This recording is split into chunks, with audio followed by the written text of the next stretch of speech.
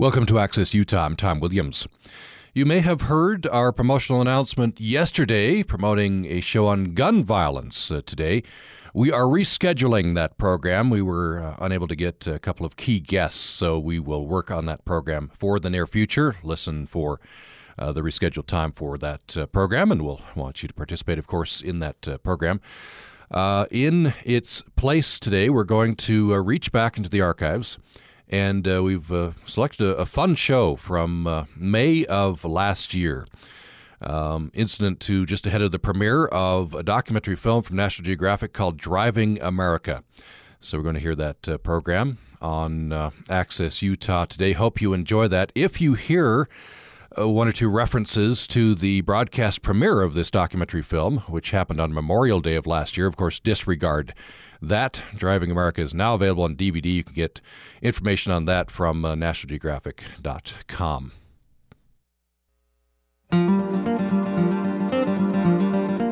Welcome to Access Utah. I'm Tom Williams. Cars, for Americans, more than anything else, represent freedom. So says Matt Hardigree, executive director of Jalopnik.com, who's featured in National Geographic Channel's new documentary film, Driving America. The film examines how car culture has changed the way we live, work, travel, and socialize. It looks into the future, including potential game changers like Tesla's electric cars. Today on the program, car expert and Driving America executive producer Matt Bennett takes us on a ride past urban sprawl, drive-in movies, OJ's Bronco, Hot Wheels, and other examples of the automobile's impact on American society. And we welcome in Matt Bennett. Welcome to the program. Hey, thanks, Tom. Great to be here. Appreciate you being with us. We're also throwing out some questions to you, and you can join us at 1-800-826-1495, toll-free, or join us by email to upraccess@gmail.com. I want you to tell us about your special car. Might be your first car. What do you drive now? What's your dream car? What's your most memorable road trip or family vacation? And what's your next trip? Millions will be heading out this summer onto the open road, and we want to know about your trip. Again, it's 1-800-826-1495 or upraccess@gmail.com, and we're on Twitter as well. Let's, to open here, let's hear the open of the film. So give us an overview of what's in the film. This is America. These are our cars. Fast, beautiful cars that have obsessed us and affected us in ways you've never even thought of. Cars gave us roads and road trips and truck stops and urban sprawl. Cars also gave us social status. They gave us roadside motels, hot rods, and anything that's ever happened in the back seat. Cars led to buses and Rosa Parks, moon missions, political movements, OJ's Bronco and Bonnie and Clyde, cruising and drive-ins and motorcades and Jiffy Lube. Cars gave us Woodstock. They gave us Indy and Rockford and minivans and Hot Wheels and about 1 million great songs. Simply put, cars have made us who we are. You want to know how? Then grab the wheel. You're about to punch it through 200 years of awesome American legends. Just some of the cars inspired by Americans. And Americans inspired by cars. So buckle up. So there's the open of the film, and as you can hear, you Matt Bennett, you covered just about everything. Packed that into 2 hours there. We certainly did. I mean, Tom, you set it up very well. The backdrop for this show was really that I'm a person who has made a lot of television shows about cars because I love cars, and I'd kind of seen the television landscape change, and people started making shows about hot rodding and different kinds of things that just weren't necessarily appealing to me because it was about garages filled with people fighting and what have you. And National Geographic came to me and said, look, would you take your car expertise and your passion for cars and make the ultimate car show? And I said, well, absolutely, and let's make it about America's connection to cars. A really big thing that most of us take for granted every day. We climb into a car, we use cars all the time to do everything, more in this country than any other place, And so we started looking into it, and there's a world of cool facts that say, we have this and this and this and this and this, all because of cars. Political movements happened because of cars. Cars were the result of political movements. It's just, it's kind of an endless amount of information and fun stuff that I feel like whether you're young or old or man or woman, you're going to identify with it as an American to go, oh yeah, oh my gosh, right. My dad used to drive that car, and that's a cool story. And my favorite car is X, Y, or Z because it has some sort of emotional, I have some sort of emotional attachment with that 73 Gran Torino or that wood-sided wagon or whatever it is. Right. Yeah, I think it's so ingrained in our culture we don't think about it as much. We don't bring it forward. You think about the Netherlands, they're all on bikes. Or right. I was thinking as I was watching the film, the Citroën in France and other areas, kind of the boxy, tinny car that wouldn't fly in America, I don't think. Something about the open road and all that space in America that's wedded us to our cars, I guess. Well, that's exactly right. I mean, we're founded on the notion of independence, right? I mean, that's the core of who we are, and cars are exactly that. I can climb into my car once I turn 16 years old and I get a driver's license. I can put a key in the ignition, or today I can press the button that says start, and I can drive and be independent. And if I want, thanks to Eisenhower's incredible road system, I can go anywhere I want in America. But it's just that sense of independence that is equates with exactly who we are. Before we jump into some of the points, I learned quite a bit watching the film. We'll only have time to, hear a few clips and to learn some of these facts. But I'm throwing out to our listeners a series of questions. Maybe prime the pump here by asking you these questions. You're a car guy. Mm-hmm. So, what's your special car? Could be your first car or a car from your past. What's the special car in your past? Oh my gosh, I've got such a long list of special cars.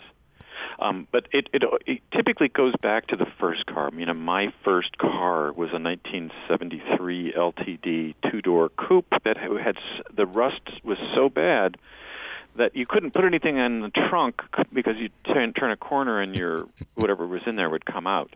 But it was this magical machine for me because it meant that I could drive any place, and I could go on a date and not be reliant on my mother or a neighbor or whatever it was to borrow a car. So the 1973 LTD with a 351 Cleveland in it, and I believed it with my whole heart that it was the fastest car in the world. And of course it, was just another lunky 10-year-old car, but it was that's a special car. Did you drag Maine or cruise in that? Oh, of course. I cruised in, and I can't tell you what happened in the back seat on public radio, but right. There were very important moments in my life. Yeah, the car's bound up in all of that, isn't it? You can trace the families through that. It's it's the first date. It's then the honeymoon trip and the exactly. And then the family car and the family vacation. Yeah, exactly. Babies are born in cars.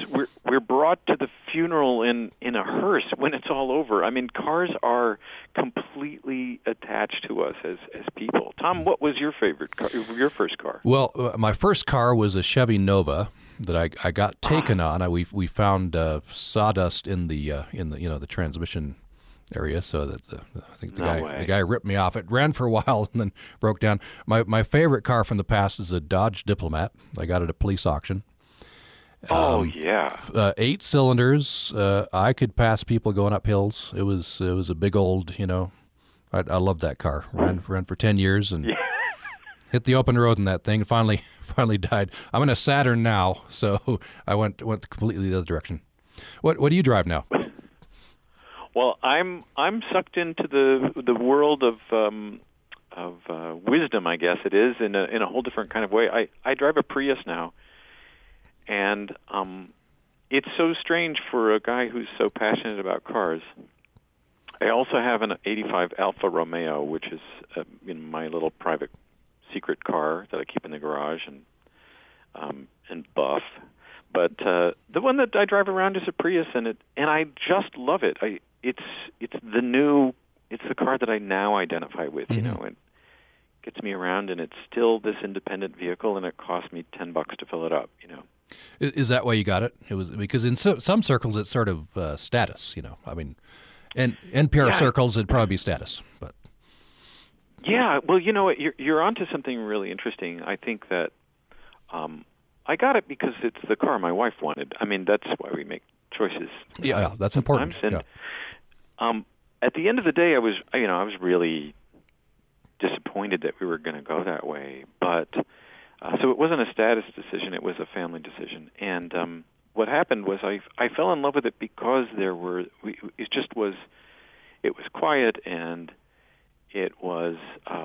I felt like suddenly, wow, I'm using less gas, and that's great for the environment, and it's still going plenty fast, and there's plenty of room in it, and like any car, I started to fall in love with it, like it was my car. Mm-hmm. And that's kind of a big thing that we do in America. Again, different than anywhere else, is that we name our cars, we identify with our cars. Yeah, that's certainly true. We don't name our washing machine or our toaster. That we use it all the time. The car becomes an extension of who we are. Mm-hmm. So go ahead. Go ahead. No, go ahead. No, I was just saying. We're back to the status thing. Cars have always.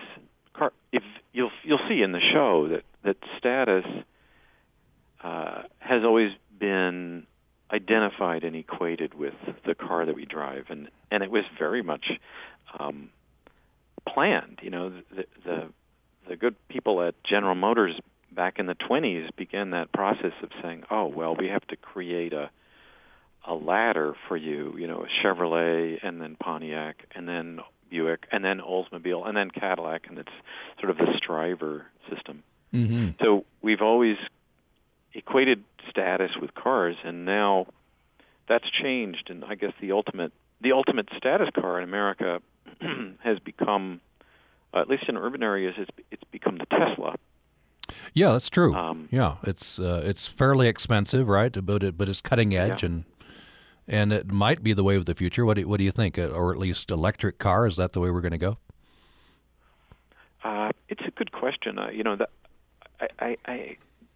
I've been thinking about the future of cars for, about 10 years pretty intensely, and I've watched my opinion change because I really believed for a long time that hydrogen was the way to go.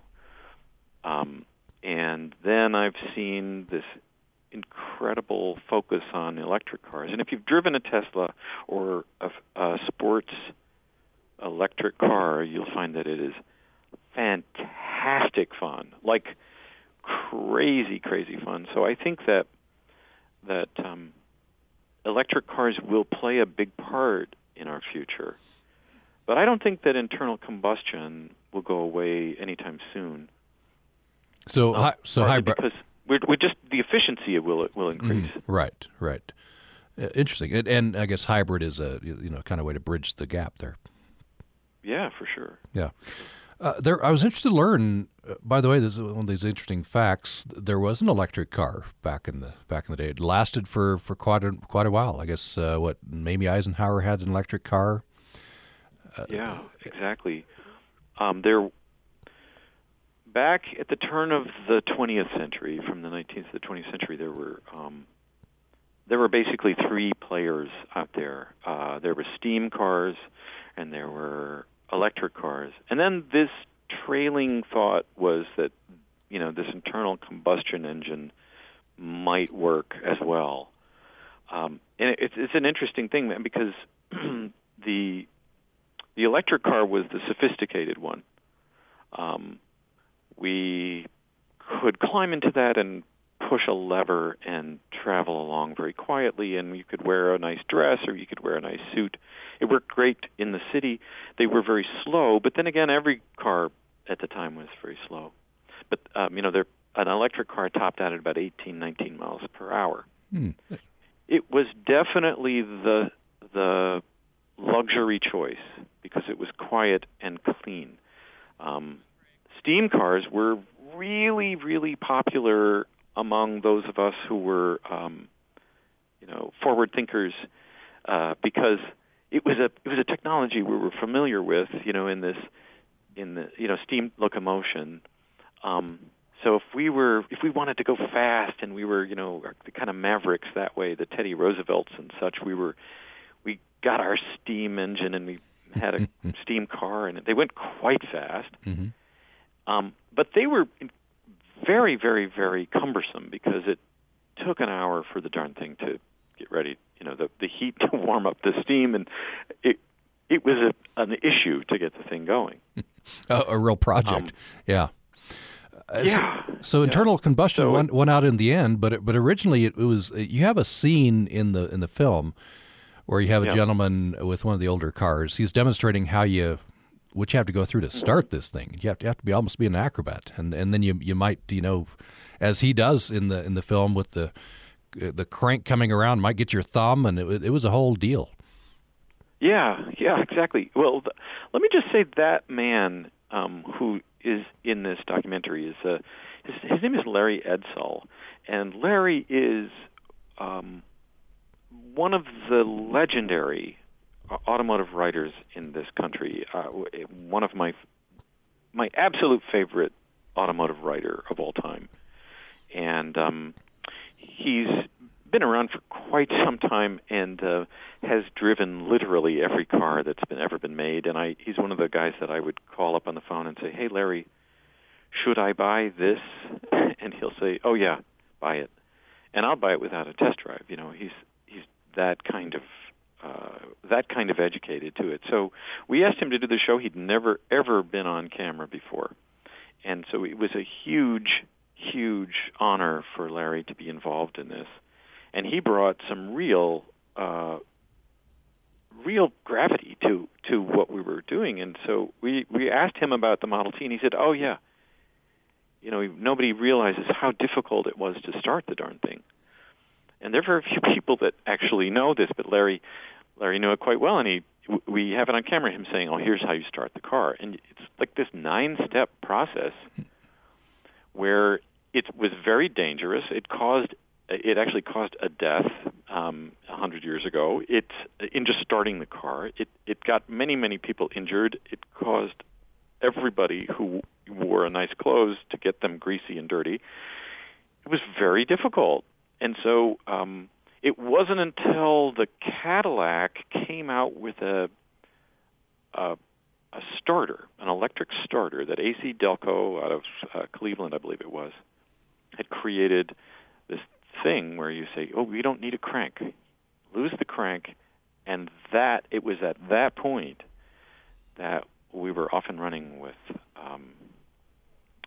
internal combustion, because people said, "Oh man, we've got endless supply of oil. That'll never go away, and we can. It goes fast, and we don't have to get dirty, and we don't have to wait an hour for the steam to warm up." It was the way of the future. And those, back to your Prius and Tesla thoughts, so our electric and steam cars just went away. Let's take a break. When we come back, more with Matt Bennett. He's executive producer of a new film. It's premiering on National Geographic Channel.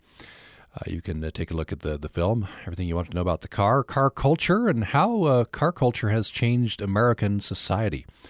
And there are many ways that cars have impacted our lives. It sort of fades into the background because cars are so ubiquitous, but it's interesting to bring this forward. And we're asking you a few questions. What's your first car? What's your dream car? What's your most memorable road trip? And what's your next trip? Many of us will be heading out on the road. And as you say in the publicity materials, Matt Bennett, most people say in motel, we'll eat at a fast food restaurant. We'll be on a very nice interstate road system All that started with the car. Coming up, we'll hear a clip from the film, and we'll talk about what driving was like cross-country before Eisenhower came along, and much more following the break. Did you know that the damage brought on by Alzheimer's disease may begin years or even decades before you begin to show signs of memory problems? That is why it is never too early to start making healthy lifestyle changes. Heart-healthy behavior can also significantly reduce the risk of Alzheimer's disease. You can start now doing things that would be good for you anyway, like maintaining healthy weight, eating right, getting regular exercise, managing stress, and nurturing healthy relationships. It also helps to get enough sleep. And of course, your risk to both your heart and your brain is lower if you don't smoke. This segment of Did You Know That has been brought to you by our members and the Emma Eccles-Jones College of Education and Human Services, committed to mentoring tomorrow's educators, researchers, and clinicians, located on campuses in Logan and 26 other sites throughout Utah.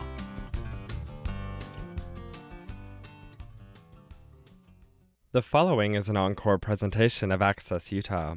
However, you can still participate in this conversation at upraccess@gmail.com.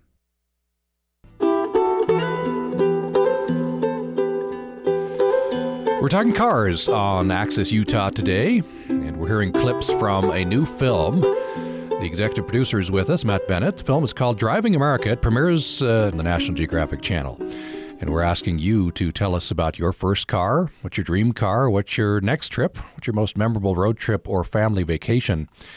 You can join us by email to upraccess@gmail.com, upraccess@gmail.com, or we're on Twitter at Utah Public Radio.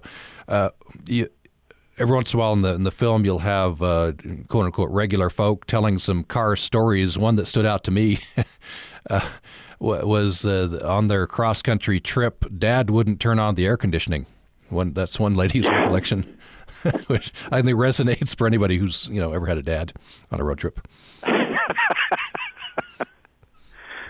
Yeah, I think it resonates for all of us because we all remember those family trips, and they're all immediately they're equated with a car. Tom, I can't tell you how many times I hear the words, "Oh, well, I'm not really a car person," but then you just say moments later, it is followed by a comma and a but. I do remember my dad taking us on a trip, and my brother throwing up in the back seat, and right. And then it goes from there. Yeah. But I'm not really a car person. Exactly. But I think we've all, a lot of us took a trip, as my family did, 8 kids, cross-country twice. And I look back on that. Oh, my gosh. I look back on that, and I think, boy, how heroic my parents were. They didn't get a vacation. That's an ordeal. This was in the wood-paneled station wagon with the rear-facing seat. And seat belts, maybe not, kind of a thing. That was it. Yeah, I remember. We took a trip from Fort Worth to Minneapolis, and I remember, the parents smoking in the car, and my baby sister, who was probably 1, just crawling around in the back seat with me, and we didn't think of wearing seatbelts. There was this baby seat that we bought, but it was this kind of metal, weird thing that looked like a high chair that just sat in the back. Yeah. It's about those are good advances in safety that we've made. I remember in that rear-facing seat, it produced this little metal area between the second seat, which was front-facing, and the back seat was rear-facing. And my youngest sister, that's usually where she would end up. And you can only imagine in a bad crash what would happen there. But we didn't think about those things. Well, we were also driving around. Those cars were tanks too. You would hit a stump and the car wouldn't budge. It wouldn't fold in any way. So we have come. There's no question we have come a long way. We've come a long way as far as the longevity of our cars. If you think about it, 40 years ago, 50 years ago, we were driving a car. If it hit 70,000 miles, we were terrified that, how am I going to make it to work? And today, we could put 250,000 miles on a car without thinking about it. Mm-hmm. Yeah. That's a good segue into the next clip that I want to have us hear. I want to hear about this is the development of an innovation, gas stations. And then in the film, you move into the oil crisis of the 1970s. So let's hear this this is from Driving America, which will be premiering on National Geographic Channel. Oil was plentiful and cheap, the ideal American fuel option. All we needed was a way to get it in the tank. So hence the modern gas station popped up. St. Louis, Missouri, 1905. While the rest of the country gets their gas from cans and barrels at the hardware store, a company called Shell sets up the world's first filling station. The gas station starts out as a very sort of modern, it was a startup industry. Each one was trying to outdo the other. By 1939, there were well over 200,000 filling stations across the country, enabling us to drive virtually anywhere we needed to go. They would clean the windshield, they would check the oil, check all the fluids, and if they needed filled, they'd do it. It was really almost at times, luxurious sort of oasis on your trip. And then, the filling station lost its charm. By 1970, we were using more oil than we could produce. And in 1973, the Arab oil embargo choked us. Gas stations looked more like Depression-era bread lines.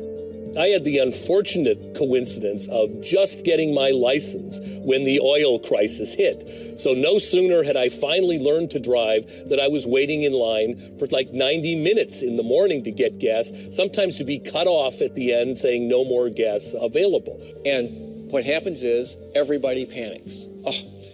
There's long lines at gas stations. Nobody was ready for it. Detroit wasn't ready. We want big cars because we're a big country and that's what we want. Well, along comes the oil crisis, and suddenly our big cars don't work so well anymore. So I think we all remember or have seen footage of those long lines at the gas stations. I was a teenager, didn't have my license yet, so this wasn't affecting me much. But what I wanted to get into is then the film gets into Detroit, the American auto industry, which has produced some great cars. Thinking about the Corvette and the Mustang and everything. At this point, they blew it. They just, the Pinto, which became a joke. In films, I remember films, where grandma on her walker barely touches it and it blows up. The Pacer, the Gremlin, the Vega. What went so horribly wrong there? Well, it was something we just didn't understand. We didn't know how to do small very well. We were just thinking we'd seen a couple of cars. You'll see in the film. You'll see we really praise the Honda Civic that started to roll in the United States in 1974, and it got almost 50 miles per gallon, and it really changed everything. We think about the Toyota making such an impact, and it certainly did culturally, but it was that one unbelievably efficient car that really changed, was the biggest game changer for us. But if you look back even into the 60s, Datsun, which is now Nissan, Datsun and Toyota were making these very small, fuel-efficient cars, and as the oil crisis was looming, General Motors and Ford and Chrysler, to some extent, began focusing on, and certainly American Motors, they started focusing on, we need to create fuel-efficient cars. That means we need to make them small, because that was working with Datsun and Toyota.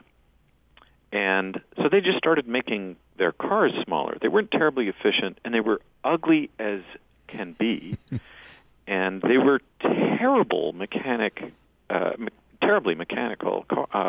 cars. So, I remember, again, cars are so personal, but there's a personal story, and I hesitate to say it because of how much I love General Motors over the years, but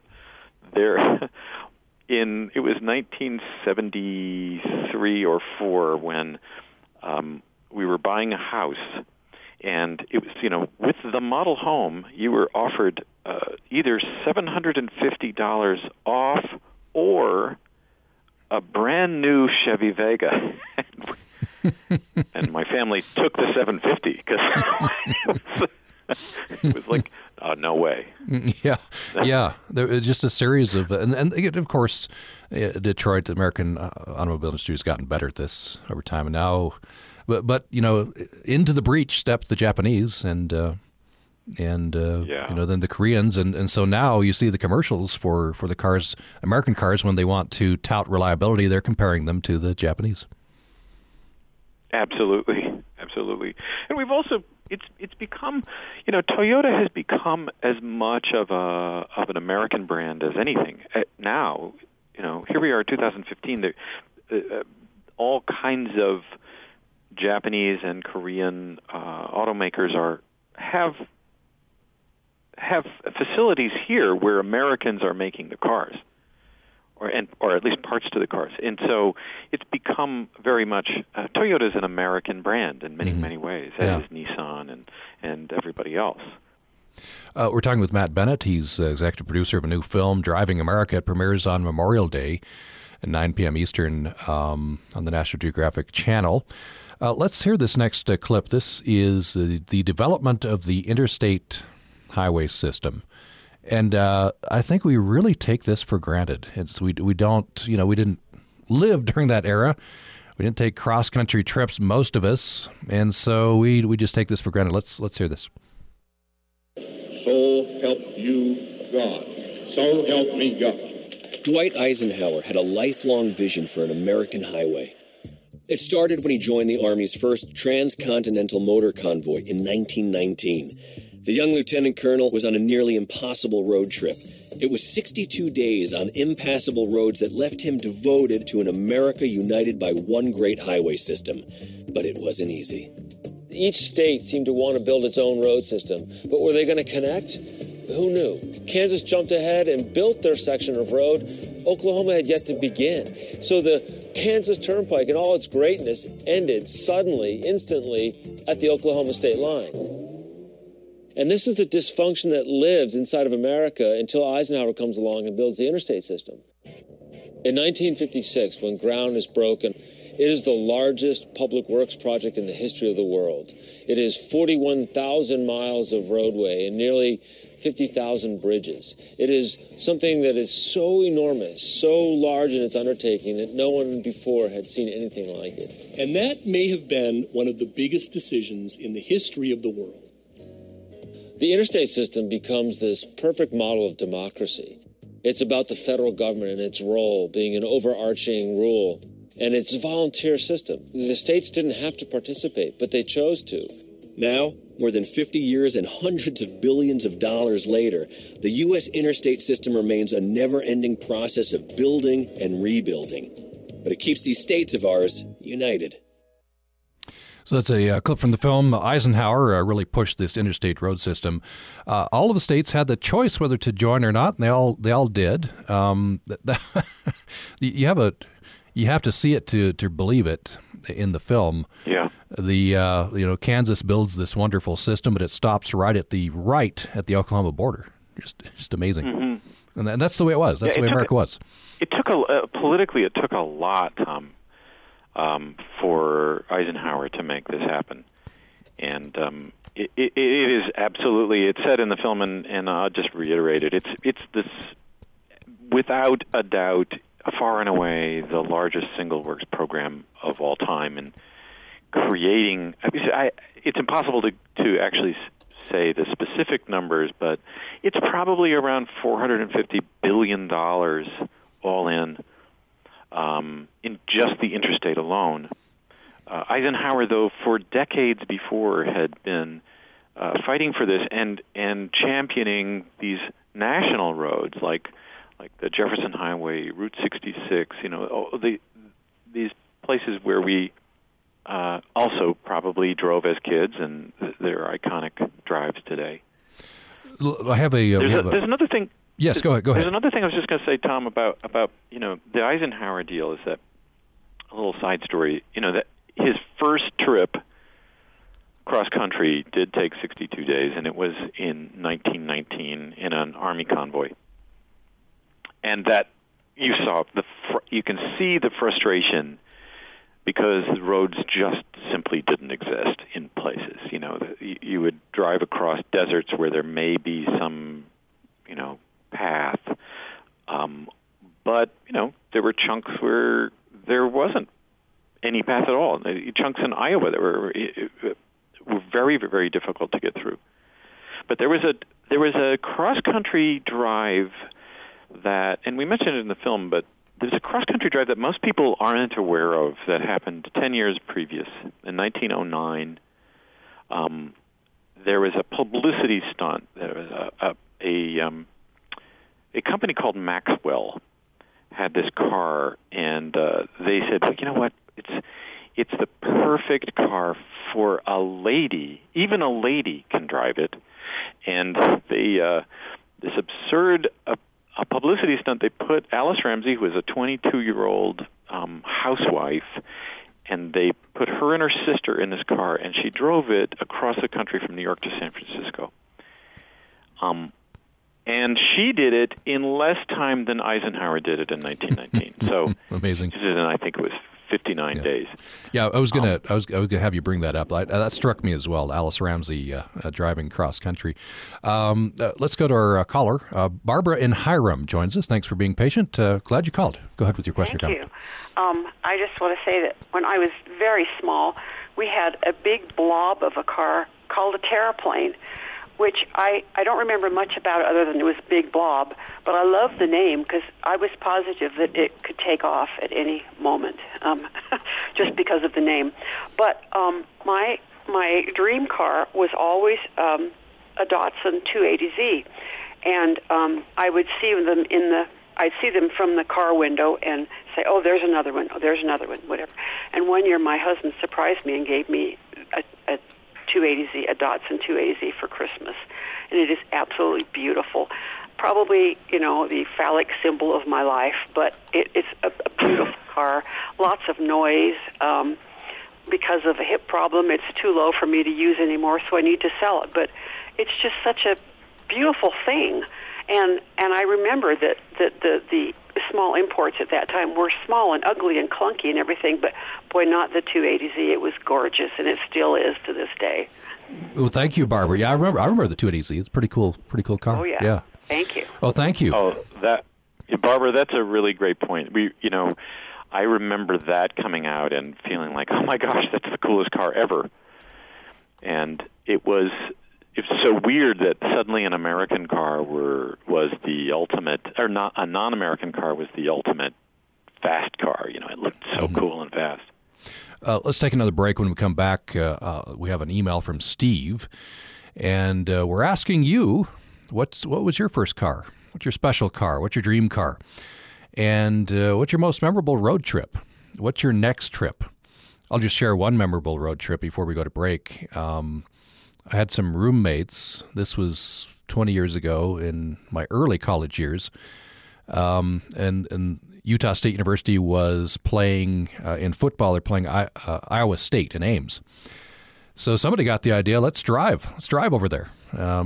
And so we five of us, I believe, in the car, we did a road trip.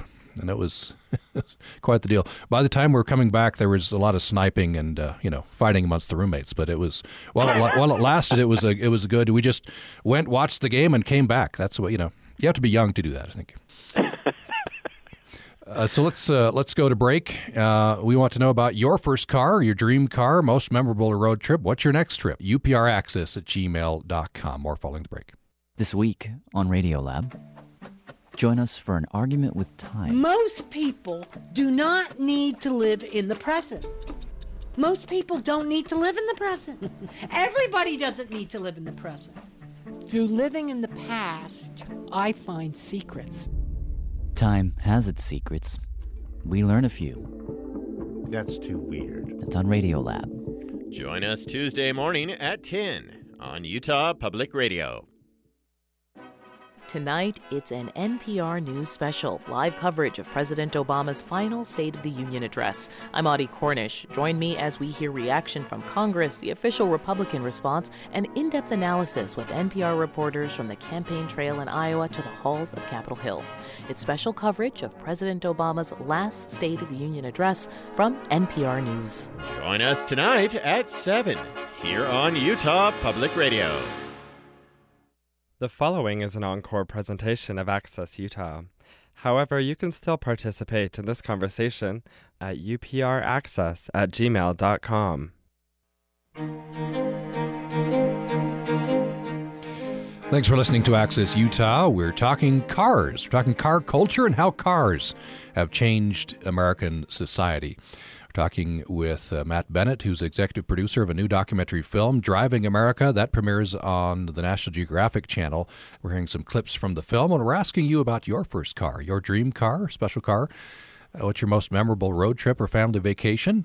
What's your next trip? upraccess@gmail.com, and you can join us on Twitter as well, at Utah Public Radio. Here's an email from Steve. He says, weren't the Pinto, the Pacer, the Gremlin, the Vega, Detroit's quite belated effort to build small, well-engineered, economical cars in the European style? When I heard you say Detroit really blew it, Tom, I thought you were referring to the bloated land barges that epitomized American automobiles. The Europeans and then the Japanese were way out in front. The Pinto et alia were America's first halting steps to go in that direction. It took decades, but now American cars are the equal of European cars. The Pinto, the Pacer, the Gremlin, the Vega were the first baby steps. That's what Steve says. Steve is exactly right. They were. It doesn't mean they were big successes, but they were exactly what we needed. We were trying to make more sense. We just weren't good at it yet. We just didn't know how to do it. And but Steve is exactly right. It started the process for us to become efficient car makers. You know. And then he refers to the those land barges, and I think we, I don't know if we could, maybe we'd go back. There's some affection for those land barges, but gas prices being the way they are, and oil being what it is, maybe we probably can't go back. Yeah, it's really impractical. Yeah, I mean, you'd be surprised. I will say, you'd be surprised at how many of those gigantical cars that we remember as gigantical cars, and you put a tape measure on them, and they're not as big. A lot of them are not as big as some of the cars that we have on the road today. Yeah, it's just the comparison, maybe. Yeah. And I think that there's all the safety factors and everything else. There's built-in. It's just a lot more cush. Yeah, and of course, what were you going to say? You got your SUVs and your Humvees and such. So we still have the big tank like vehicles. Let's go to another caller, Dan in Silver Springs, Nevada. I think that's our first call from Silver Springs. Go ahead. Hi, how you doing? My most memorable road trip started out about 4 years ago. I took off on a little vacation, and I'm still on it. Yeah, I really? ended up becoming a truck driver. Really? Okay. Yep. Interesting. So what? Tell me a bit about that. You were just going to hit the road, and then you decided to become a truck driver. You liked hitting the road so much. What happened? I hit the road to get away from the X, and did some thinking. Somehow I ended up riding with a couple truckers, and I kind of liked it. I've been doing it for 4.5 years. Well, that's amazing. That's amazing. And you're probably going to do this for a while? No, I'm getting ready to quit. Oh, okay. What's next? I figured 5 years is going to be long enough for me. Okay. So this road trip is coming to an end. What are you going to do next? Take it easy. Relax. Take it easy. Home. Well, that's what you do after a road trip, especially a 5-year road trip. Okay. Have you been anywhere great?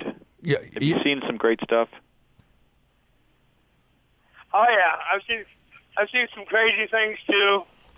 I've seen most of 95% of America. The only states I haven't been to is Alaska and Hawaii. I can't figure out how to make my truck float yet. Yeah. Well, that's a great story. Thanks, Dan. Appreciate you sharing that. All right, no problem. Thank you. Yeah, get some rest. Yeah, that's amazing. The road trip turned into a new career, and I guess he'll go to something next. He hasn't discovered how to make his car float yet. That reminded me of a fact I hadn't known in the film. The first car in America floated. Yeah, that's one of those kind of amazing. Everything about the first car in America story. I mean, we dug and dug and dug to try to say, okay, well, definitively the first car. But what we found really was that there was this boat car in the late 1700s, a steam car, and it was actually a car that was powered by steam that drove on the paths of Philadelphia as well as the rivers in Philadelphia. Yeah, amazing. It's amazing. And the plans were announced in 1773. That's early. Yeah. That's really early. Yeah, we're talking about going to the patent office where George Washington worked. To give you an idea, like that's how long Americans have been dreaming of cars. And that's how deeply we're connected to the independence that cars bring. Mm-hmm. I wanted to, Barbara had brought up the terraplane, and I haven't been familiar with that. Yeah, well, nobody is. I mean, even Barbara remembers it as something that looked like this thing that could take off, and the terraplane was an automobile made by the Hudson Motor Corporation in the 30s. And it happened at a time that we don't even address in the movie, and perhaps we'll have an opportunity to address some of these other topics later on National Geographic. But post-Depression era 30s, as America was recovering, we were so thrilled that we were back. We're getting back on our feet. That Detroit was pouring money into lavishness and trying to really celebrate that. And the terraplane was this gorgeous, long-nosed, airplane-looking vehicle that really was an example of that resurgence of, oh my gosh, we're coming back. We're America. We're all going to be movie stars. It's an interesting era in car history in general, but the terraplane is a very specific example of it. And we should throw this in, there are many instances, so many that we don't even think about it, of how cars have changed the way we live. And one basic one is the car created suburbia, right? Oh, yeah, for good and for bad, we have suburbia because there was a car. I mean, so much of what we, historically we're really connected by post-war. It's kind of you look through history and you see post this war and post that war and post that war, this happened. Well, post-World War II, our GIs came home and a lot of them were out of work. And this incredible thing happened in 1948 or late 47 when Ford gave us the first F1, and that was a pickup truck, like a bona fide pickup truck, not a car made to look like a truck or anything. This was our personal pickup truck, and that meant that we, as war veterans, could make our own work. And with that, we put our tools in the back, and we drove away from the city, and we started to put our shovels in the earth and make communities, houses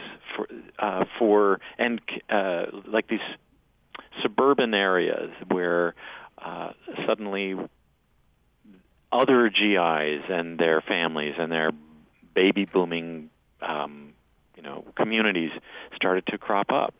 So it was all because of that time and this sudden realization that we need to make our own work. We need to be freelancers, and then it continues today. The Ford F-150, or that same series that started in 1948, is the number one vehicle sold in the world. Amazing. We just have about 30 seconds left. I want to, question to you as we end. What's your next trip? Well, heading into summer, what's gonna get in that car and go? Yeah, I have to take some sort of trip every year, even if it's for a day, and just to put the top down on some cool rental car and drive. And I know this time it's going to be up the Pacific Coast Highway, just because I haven't done it in years and years and years, and I'd just love to feel my hands on the wheel and do it by myself. Just take a day or two and drive. So that'll be me. You may see me on the road. Okay. That does sound great. Well, we'll end it there. We're out of time. The film is Driving America, premieres on the National Geographic Channel. We've been talking with executive producer Matt Bennett. Thank you so much. Oh, my pleasure, Tom. Thank you. And keep the comments coming. We want to know your dream car, your next trip, most memorable road trip. Send those to upraccess@gmail.com. Thanks for listening today. Utah writer Gina Wickwar. There's a commercial running on TV these days advertising one of the new smartphones. The ad's cute. A couple goes out for an evening, returns home, and gratefully transfers $20 to their 16-year-old babysitter. Her name is Olivia, via their smartphone. Olivia smiles sweetly and takes her leave. The couple then enters their kitchen where, lo and behold, their adorable little girl is wearing an aluminum foil headdress in the shape of the Eiffel Tower and welcomes them with a lisping, "Bonsoir, Mama et Papa." So impressed by the caregiver's wholesome creativity, the couple once again use their smartphone to send another $20 to Olivia, who happily acknowledges the payment as she rides home on the bus. The whole thing got me thinking about my working youth. Since I don't think the TV couple were gone for an entire week, I must assume the going hourly rate for babysitting has risen dramatically since I was in the business. Then I charged 50 cents an hour and, just to let everyone know I was nobody's financial dummy, 75 cents after midnight.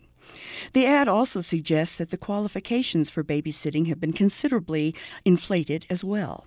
It appears that now you have to have an engineering degree to take on the task, or at the very least a mastery of aluminum sculpture plus a working knowledge of some Romance language. Looking back over the years, I see that I was a terrible babysitter. Unlike Olivia, I totally lacked any creative or teachable skills that I could impart to my young charges. Their parents surely must have felt cheated, and well, they should. After all I could do as a 16-year-old was make reasonable-sounding Tonka truck noises, dress various baby dolls, build pillow forts, and help put together 10-piece jigsaw puzzles. Oh, and I could read books and tell bedtime stories. Pretty lame now that I come to think of it. But the worst thing? The ad notwithstanding, I still don't know how to pay a bill with my smartphone. This is Gina Wickwar.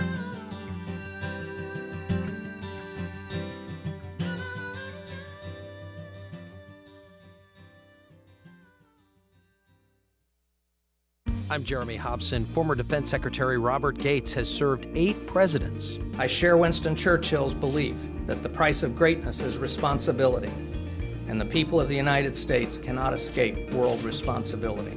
A conversation about responsibility and leadership with Robert Gates. That's next time on Here and Now. Join us Tuesday morning at 11 on Utah Public Radio.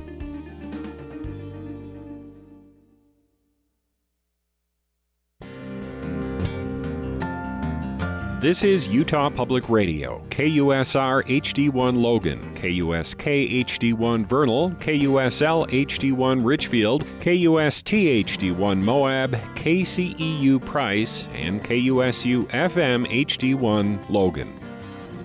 And thank you for listening to Access Utah today on Utah Public Radio, a service of the College of Humanities and Social Sciences at Utah State University. Time now 10 o'clock.